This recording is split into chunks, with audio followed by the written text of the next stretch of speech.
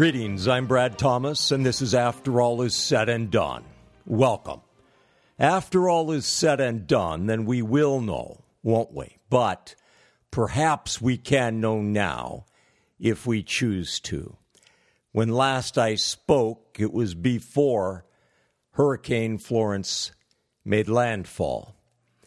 And it had been upgraded from Category 3 to Category 4. When Flo made landfall, it had been downgraded to a mere Category 1. Category 1. How much damage can that do, right? Enormous damage. Especially as it remained over areas for long, protracted periods of time because of its slow movement. And it drenched and flooded the Carolinas. I saw a figure of 8 fatalities, 8 deaths attributed to it. I fear, however, that when the waters have receded, the death toll will be higher. I hope not, but I fear that will be the case. As it stands, it stated that nearly 1 million homes and businesses are without power. Fortunately, it is during September and not December, January, sometime like that, when being without power would be that much more problematic because of temperatures. But I mentioned about the possibility, the faint possibility that you never hear mentioned, that perchance some sharks would make their way into the flooded areas. Perhaps they would be flooded right in. And, of course, gators, the beloved reptiles. Well, I did see mention of those reptiles. This one woman who evacuated with her family and their livestock, she said the following: "Our friend behind our old house, they have gators swimming in the water." Gators swimming in the water in communities. So, wee bit problematic, perchance. But when you get tremendously powerful storms like this, you can get all manner of other terrible, dangerous situations, such as power lines knocked down that are still flowing with power. One incident that caught my eye and I thought was just highly unusual sounding was the death of one woman in South Carolina. It mentioned about a fallen tree, but the fallen tree, according to what was in the report, did not fall on her vehicle, which she was driving, but rather she struck the vehicle. I don't understand that she struck with enough force to be killed. What I suspect, however, is that branches from the tree came through the windshield and killed her. Perhaps not, but just terrible. The suffering is huge. The economic loss, enormous. And there is still great danger in the form of possible landslides and additional flooding and dams perhaps giving way, and then flash flooding and all manner of terrible things. And of course, following these terrible incidents, so many houses and so many businesses wind up being deemed unsuitable for habitation and for use, condemned because of mold and structural damage the structure is being compromised. So the after effects, once the waters have receded, the after effects will continue on. I hope that some skilled teams will be dispatched to deal with the gators that currently are swimming around and likely would be running around at that time. But Flo has done a number, especially on the Carolinas. In the Outer Banks, the wild horse herd has survived. And based on their reports, as far as they can tell, none of the horses lost their lives. And in fact, they're doing well. They found higher ground. They came together, they grouped together, they herded together to protect one another against the wind and the rain. And now they are out grazing. Thankfully. Perhaps you heard tell or heard word or saw about this terrible, devastating series of natural gas explosions up in the greater Lawrence, Massachusetts area. Just devastating. 8,000 people were displaced, which is, of course, an absolute drop in the bucket compared to those displaced by Hurricane Florence. But these explosions, they were referred to as Armageddon-like. Well, that's being just a wee bit too poetic, since Armageddon hasn't been here yet, so you take that with a grain of salt or sand. But there were fires in 60 to 80 homes in Lawrence, Andover, and North Andover. As far as the fatalities, a teenager died, at least a couple dozen others were injured. Natural gas, it's so wonderful. I know I was looking in one area at possibly somehow scraping together enough nickels to put a down payment on a very, very, very modest house. This was a few years ago now, half a dozen years ago. And I was disappointed to see a couple things. There were a couple things that put me off. Not that I was able to come up with enough money anyway, but two things in particular jumped out at me. One was that these small houses were so closely packed one to another. There was so little room between them. And the second thing was that they all had gas. They all had natural gas or propane. But the gas lines ran throughout the entire area. Now, that may not sound too surprising if you're thinking of some housing development, let's say in some built-up area in the East Bay area, let's say of San Francisco Bay Area, something like that. I'm not talking about something like that. I'm referring to a mountaintop community,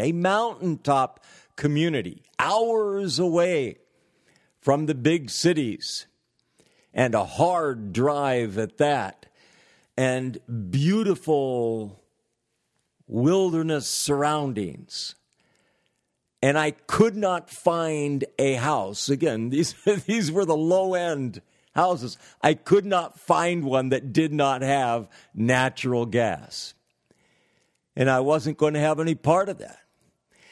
Not only because of the danger within your own home, dangers which can come in the form of gas leaks and then carbon monoxide poisoning, and or, of course, flash explosion from a spark or from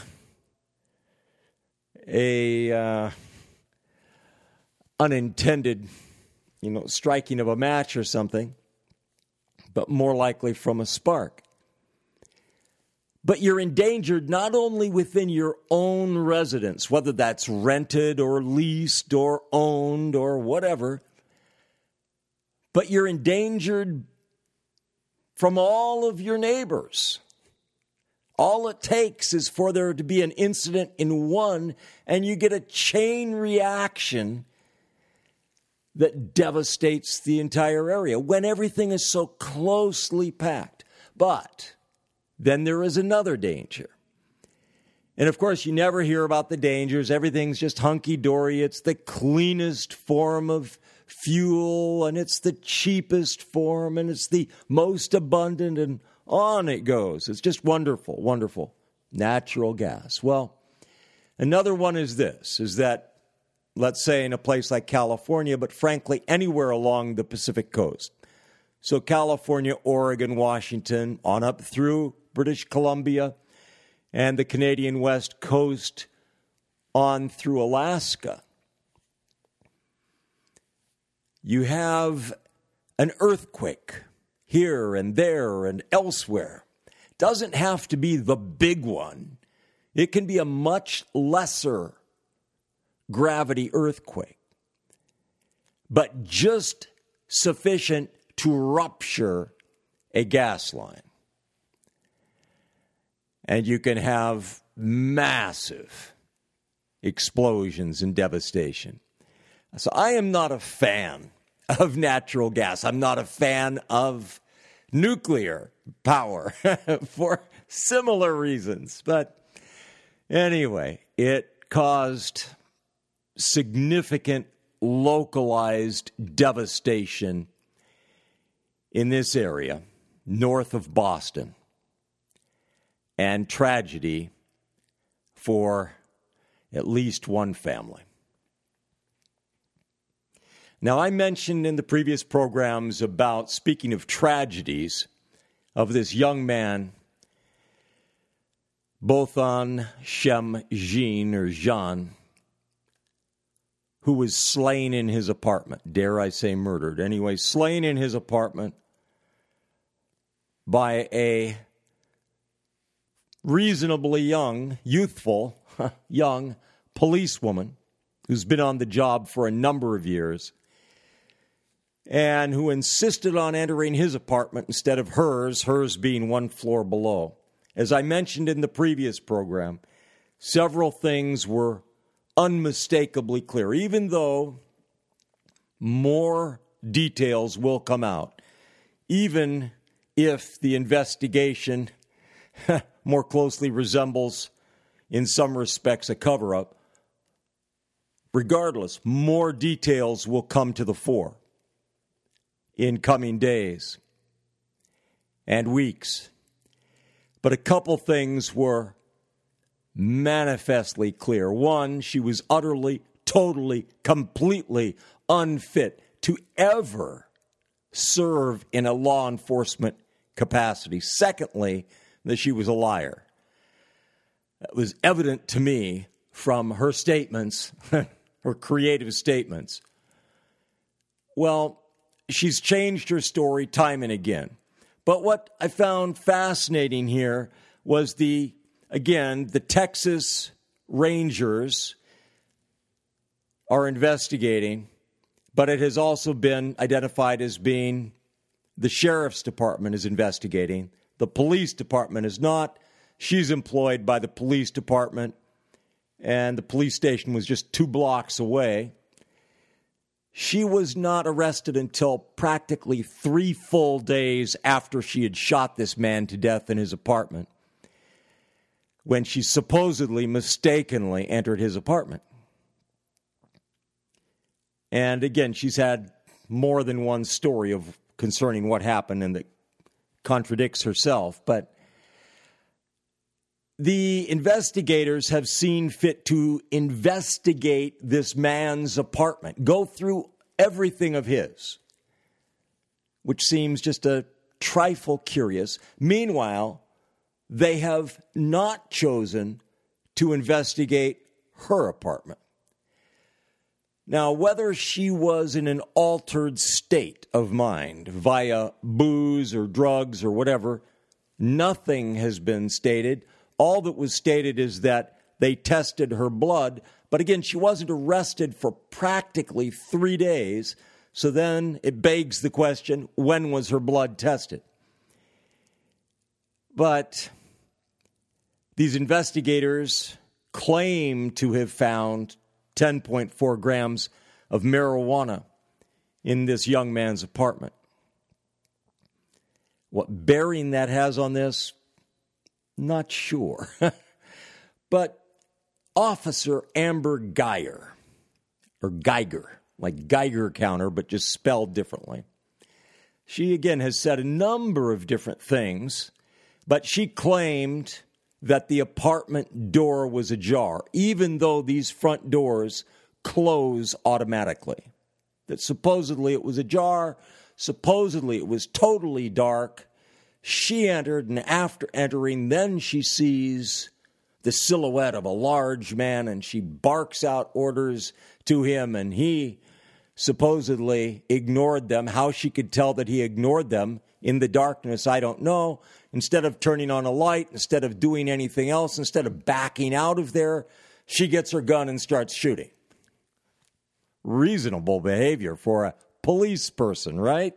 For a policewoman, reasonable behavior. Well, now she is saying in this affidavit that was made out so that the young man's apartment could be searched, she changed her story and stated that she was attempting to enter this apartment with a set of keys. Even though the door was ajar, now she's trying to enter with a set of keys. So she truly must have been in an altered state of mind. Again, she's lying through her teeth. Take which version you want from her.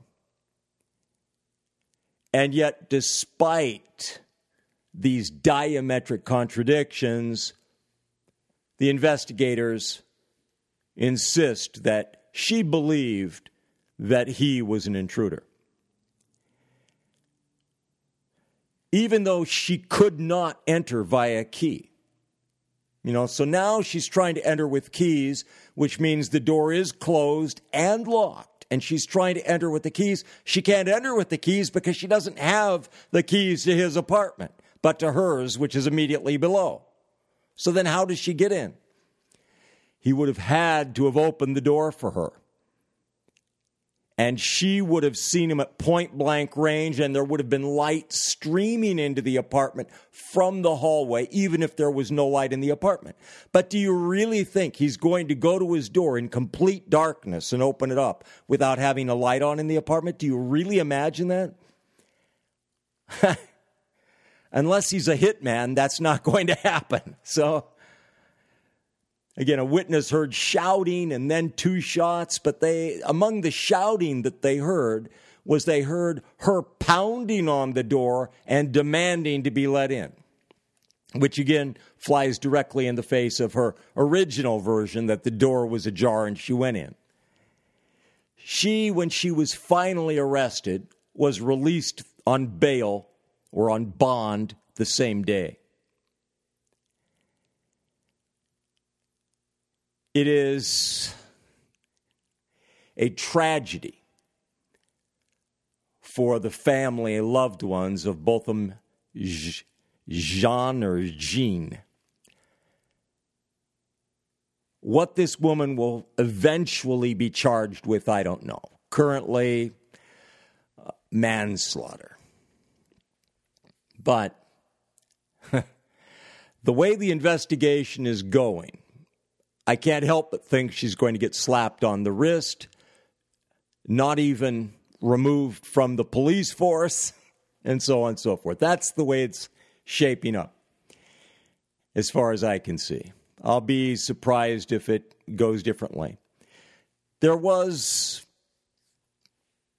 the conclusion of a murder trial in Baltimore.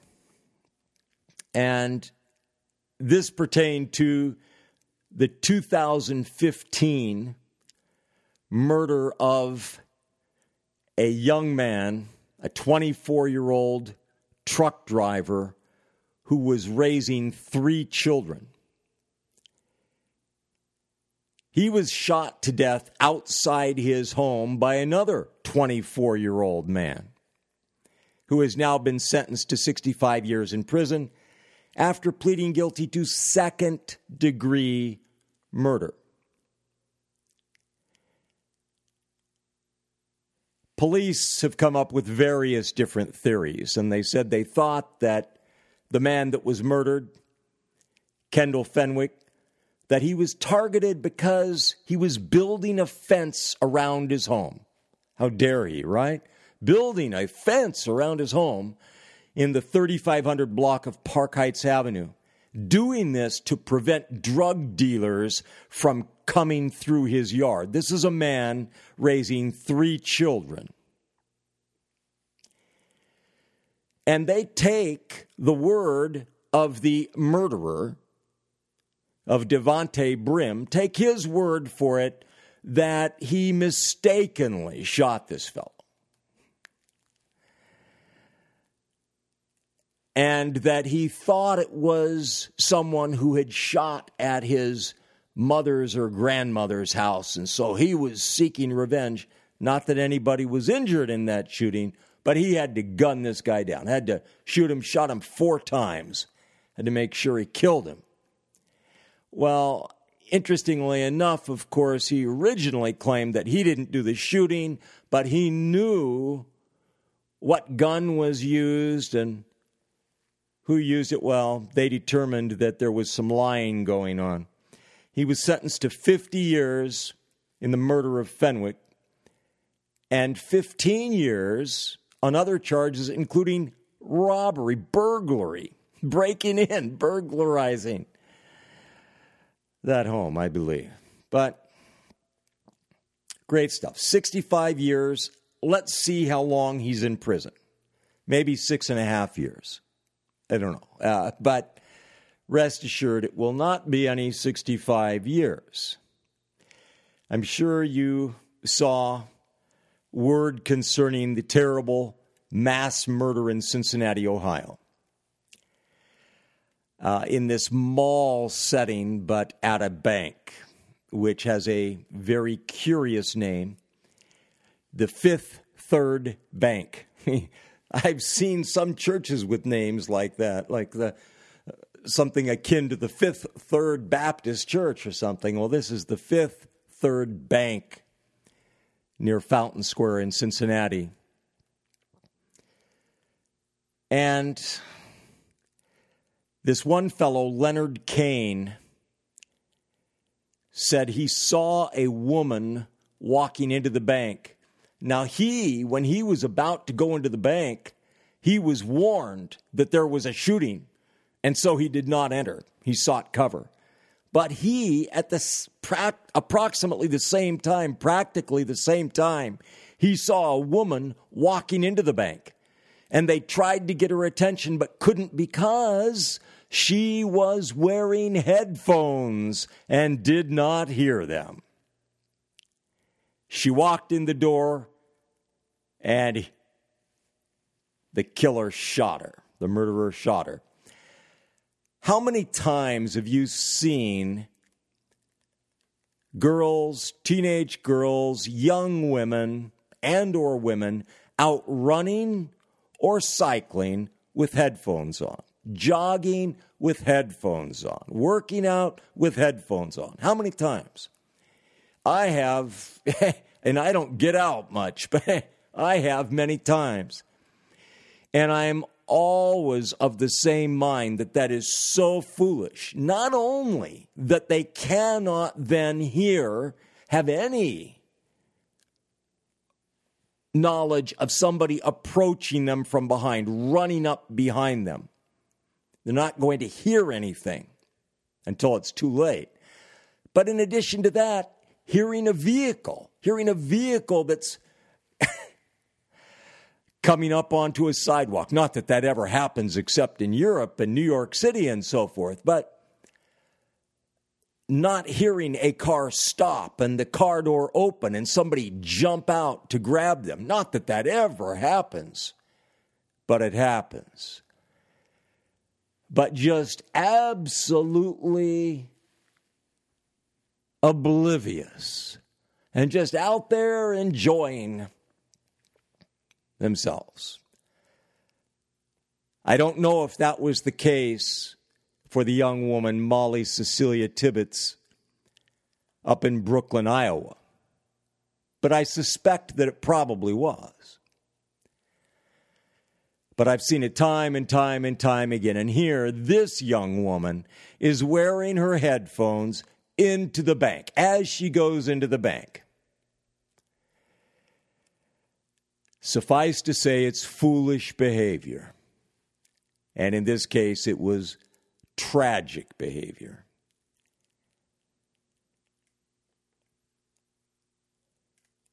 One woman who was shot at that bank, I do not believe it's the same person, but this woman had a remarkable escape from death. She was shot 12 times, 12 times. And she lived to tell about it. Whitney Austin, 37 years of age. This destroyer slaughtered 3 people, wounded 2, including her. The fact that she's not dead is thanks only to God. She, by all rights, would have been one of the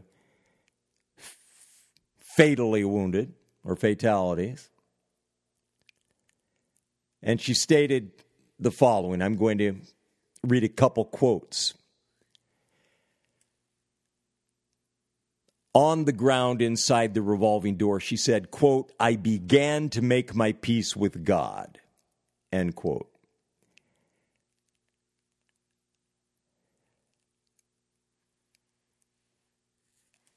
Amazing. Actually, I won't read more of what she said than that. But she called her husband after the shooting had ended, after this murderer had been slain. She called her husband to let him know that she was alive. Called him from the hospital that she was gravely injured, gravely wounded, but she was alive. The shooter, Omar Santa Perez, 29, murdered 3, wounded 2. So she is shot 12 times. He shoots this woman 12 times, and the media refers to her condition as being wounded. Wounded, that's all. She's just wounded. And, serious injuries, but not life-threatening, right? How many times have you seen that and heard that? Well, Perez had no connection to the victims, according to the police, and they haven't identified a motive. Because after all, there always has to be a motive. Nothing bad ever happens, no murders ever happen unless there is a motive. But this woman, she began to make peace with God because she was sure that she was dying, but miraculously survived. Before I go on, let me just say I'm Brad Thomas, and this is After All Is Said and Done. And whatever is good, right, true about this program is thanks to God Almighty and His Holy Son, Jesus. Whatever's wrong, errant, lacking is due to me. Perhaps you saw or heard about this mayor of this tiny, teeny-weeny North Carolina town and his wife, who was a nurse at a cancer center that perhaps you heard about them being murdered in their home. And he's the mayor of a town with the name Leggett, Leggett, a town of 55 people, population 55. Gary Skelton Sr. and his wife Jackie. And 3 people have been arrested. Mitchell Brinson, 18. A woman, and I'll do my best to pronounce this, Dakithia Nesha Andrews, 31. And Keith Earl Williams, 25. Williams has been charged with first-degree murder, and Miss Andrews, or Mrs. Andrews, or Ms. Andrews, which I don't use, but she is being charged with conspiracy to commit robbery with a dangerous weapon. Well, the one who has been charged with first-degree murder, he was just released at the end of August after being convicted of assault with a deadly weapon, felony possession of a firearm by a felon, and so forth. But this couple were murdered in their home, and a town commissioner said the following, quote, "They would have given them the shirt off their back." People just don't realize he has invested so many man-hours, speaking of the mayor, into this tiny town, but in terms of what he's done for the people there. And this is how they are rewarded. But those who have done this evil, they will, go back to jail, return to jail. Okay, the one who was released August 28th, go back to jail for a while longer and be released again to do some more evil. Speaking of doing evil, a fellow who was a syndicated radio talk host in a very small way, with some small stations, has pleaded guilty to abusing 4 boys or young men. This fellow, his real name is Dan Steffen, and he uses an alias, Rick Austin, on the radio. But among other things, in addition to pleading guilty to abusing them, not raping them, not child rape, but abusing them, he also pled guilty to trying to purchase the services of a contract killer to murder the prosecutor, the woman prosecutor in charge of his prosecution.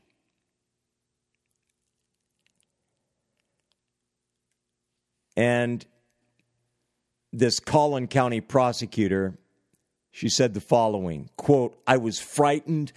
I think I was more afraid for my children because they are all very young. Because I was aware of the defendant and I felt like he was the most depraved individual I ever prosecuted. I took him at his word," end quote. So what do you imagine that this fellow faces in terms of sentencing? You might be surprised to learn, and his crimes involved many more than 4. Many more than 4 boys. And they stretched over years of time, dating back 20 years.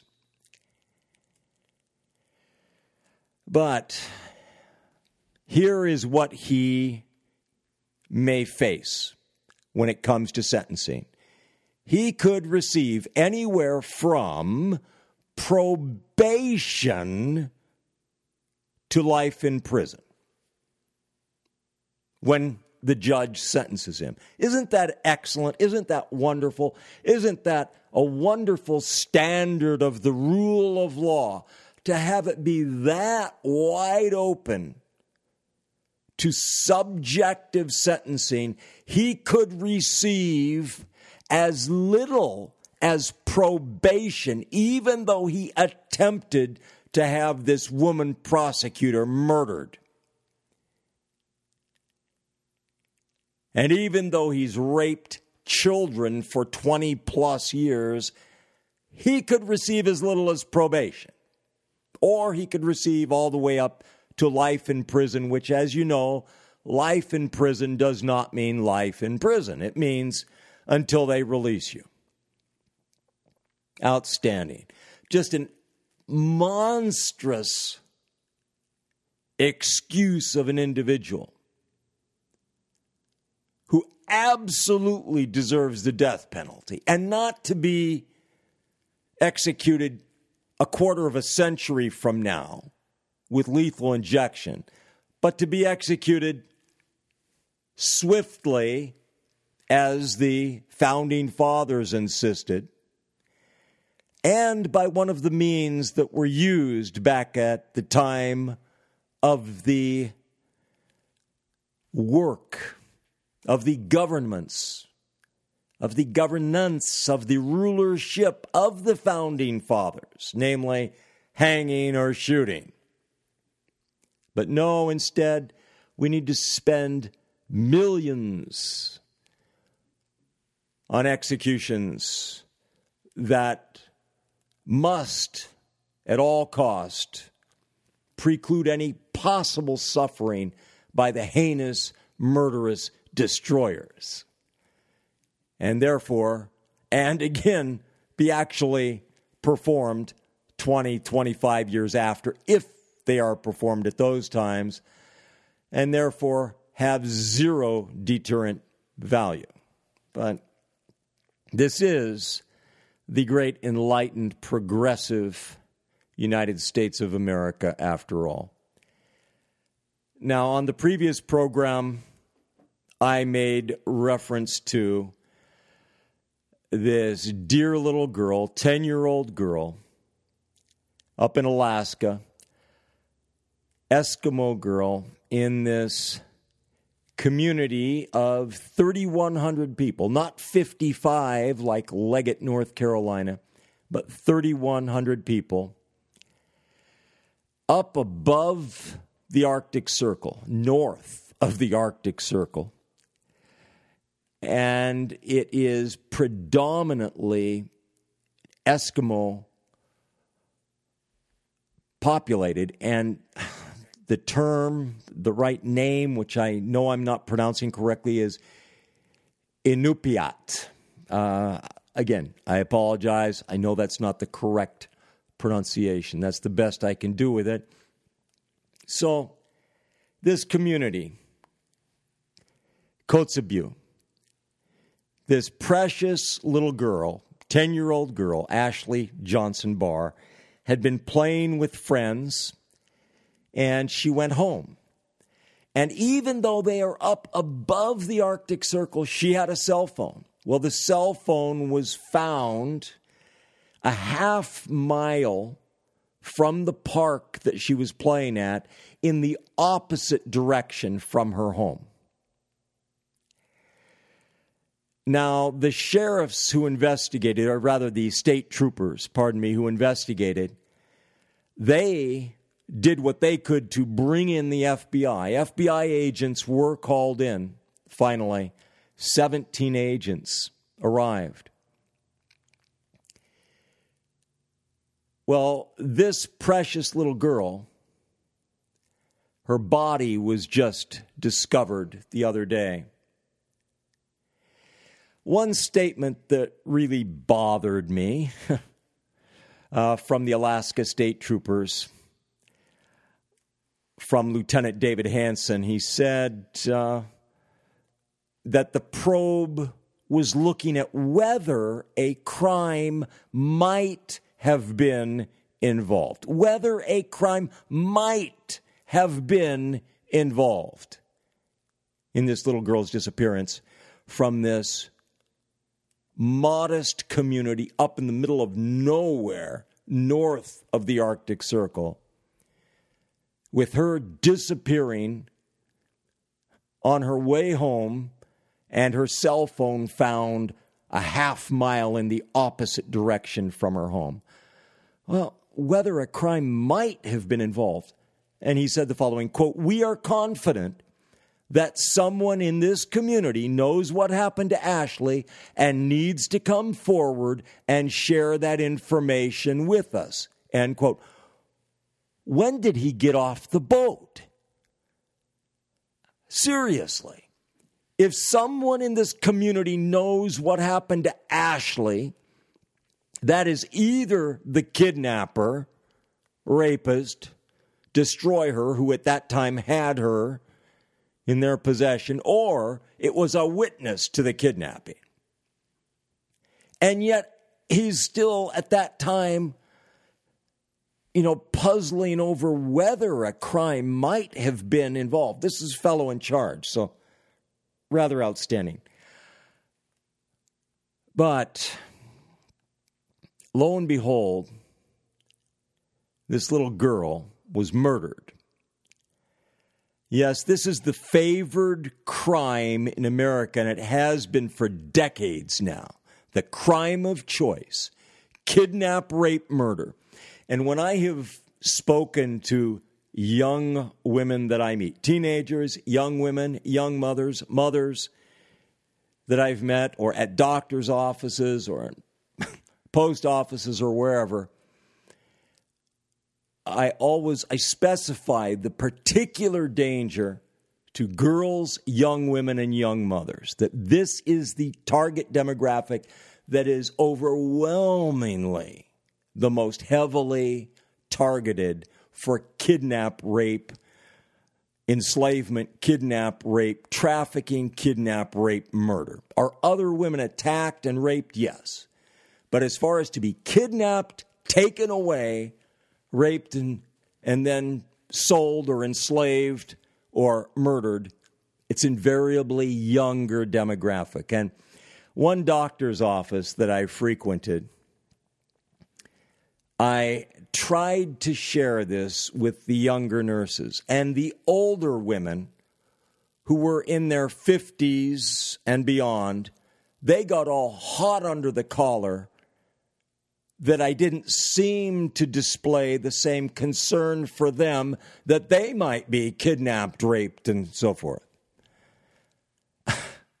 Unbelievable. Instead of them being concerned for their daughters, their nieces, their younger sisters, their grandchildren, instead, they chose to be offended that that I didn't deem them to be the target demographic for such crimes, and those most in need of self-defense training to be able to escape and survive such things, such attacks. But unbelievable, but true. So, this little girl, her body was found yesterday, more than a week after she was reported missing. And a man, a 41-year-old man, Peter Wilson of Kotzebue, is facing charges of making false statements to a federal agent who was investigating. Isn't that fascinating? He's not being charged with kidnap. He's not being charged with child rape. He's not being charged with murder. He's facing charges of making false statements, plural, to a federal agent. Isn't that excellent? This sweet, dear little girl who was playing with her friends at this park on September 6th, suffered horribly, is now dead. If this fellow is prosecuted for kidnap, child rape, and murder, and convicted, what do you think the chances are that he will be executed? I mean, really, seriously, what do you think the chances are? That would just be cruel and inhumane of this nation to try, in some small measure, to protect other little girls from suffering this. Terrible. The United States of America cannot, in good conscience, do anything to deter these destroyers from preying on these girls and young women and young mothers, because that just would be so wrong. Just ask the Pope. Just ask that pathetic Pope, who again comes out with his psychological, sociological, anthropological reasoning diametrically contrary to the Bible. But then after all, what should one expect from the Roman See, the Roman, Holy Roman? It is diametrically contrary. Those two words, holy and Roman, should never be uttered in the same breath. But something else that just happened here on Friday. This woman, this outstanding woman, Evelyn Rodriguez, her precious 16-year-old daughter, Kayla Cuevas, and Kayla's girlfriend, 15-year-old Nisa Mickens, were stalked, were attacked, were murdered with machetes and baseball bats by a gang of MS-13 who had been harassing her continually at her school. They murdered these girls. They torturously murdered these girls 2 years ago. And our president happened to make reference to them in his State of the Union speech, his first, I believe. Well, this is the mother of Kayla, Evelyn Rodriguez. And she was at a memorial service for her daughter 2 years to the day after her daughter had been slaughtered. And this woman was murdered on the same street where her daughter's body was found. I say murdered because that's what happened. If you read the headlines and so forth, and you find out that she was killed by a car. Yeah, it must have been one of those Teslas or one of those other self-driving cars, because there, according to the stories, there was no driver in the headlines. It's just a car randomly hit her. Of course, it's not what happened, but what happened was that Evelyn and another woman at the memorial were standing in the street yelling at the driver of an SUV. And they had reason to be yelling. So what did the driver of the SUV do? The driver of the SUV sped as fast as they could towards her and rammed this woman. Oh, but that's not murder. It gets better yet. The driver who had murdered this woman remained at the scene and was not immediately arrested. Evelyn Rodriguez, since the monstrous murder of her daughter and her daughter's friend, has been bravely, courageously, tirelessly doing everything in her power to bring attention to the monstrous danger posed by the MS-13 gang against young people there on Long Island. and across this nation.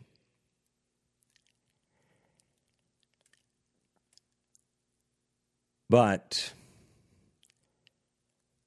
her voice has been silenced. Oh, and of course, there's no connection with MS-13. Absolutely not. And they can't even call this a murder. Well, those who murdered the girls, who are referred to as alleged killers, were arrested along with a dozen others, MS-13 gang members. MS-13 is shorthand for Mara Salvatrucha, or Truca, if you prefer. But the thing about this is, Kayla, the daughter of this woman, was threatened, harassed and threatened for 2 years before she was murdered. And the school did nothing about it. The school district did nothing about it. Outstanding. But that's where we are in the United States of America. That's how wonderful things really are. A young corrections officer in New York was targeted and murdered when he stopped at a red light. A motorcyclist whom he had exchanged words with twice. He had exchanged words with, then he exchanged words with him there at the red light when the motorcyclist came up to him, and the motorcyclist shot him in the head.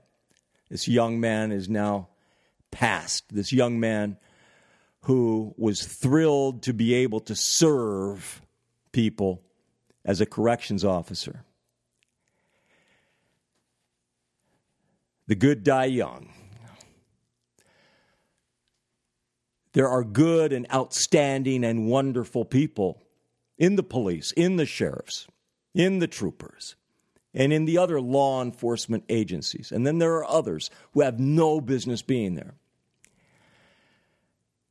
And we have the good ones being preyed upon, in some cases, some sort of retribution for what the others have done. I'm Brad Thomas, and this is After All Is Said and Done. After all is said and done, then we will know, won't we? But perhaps we can know now, if we choose to. Thank you.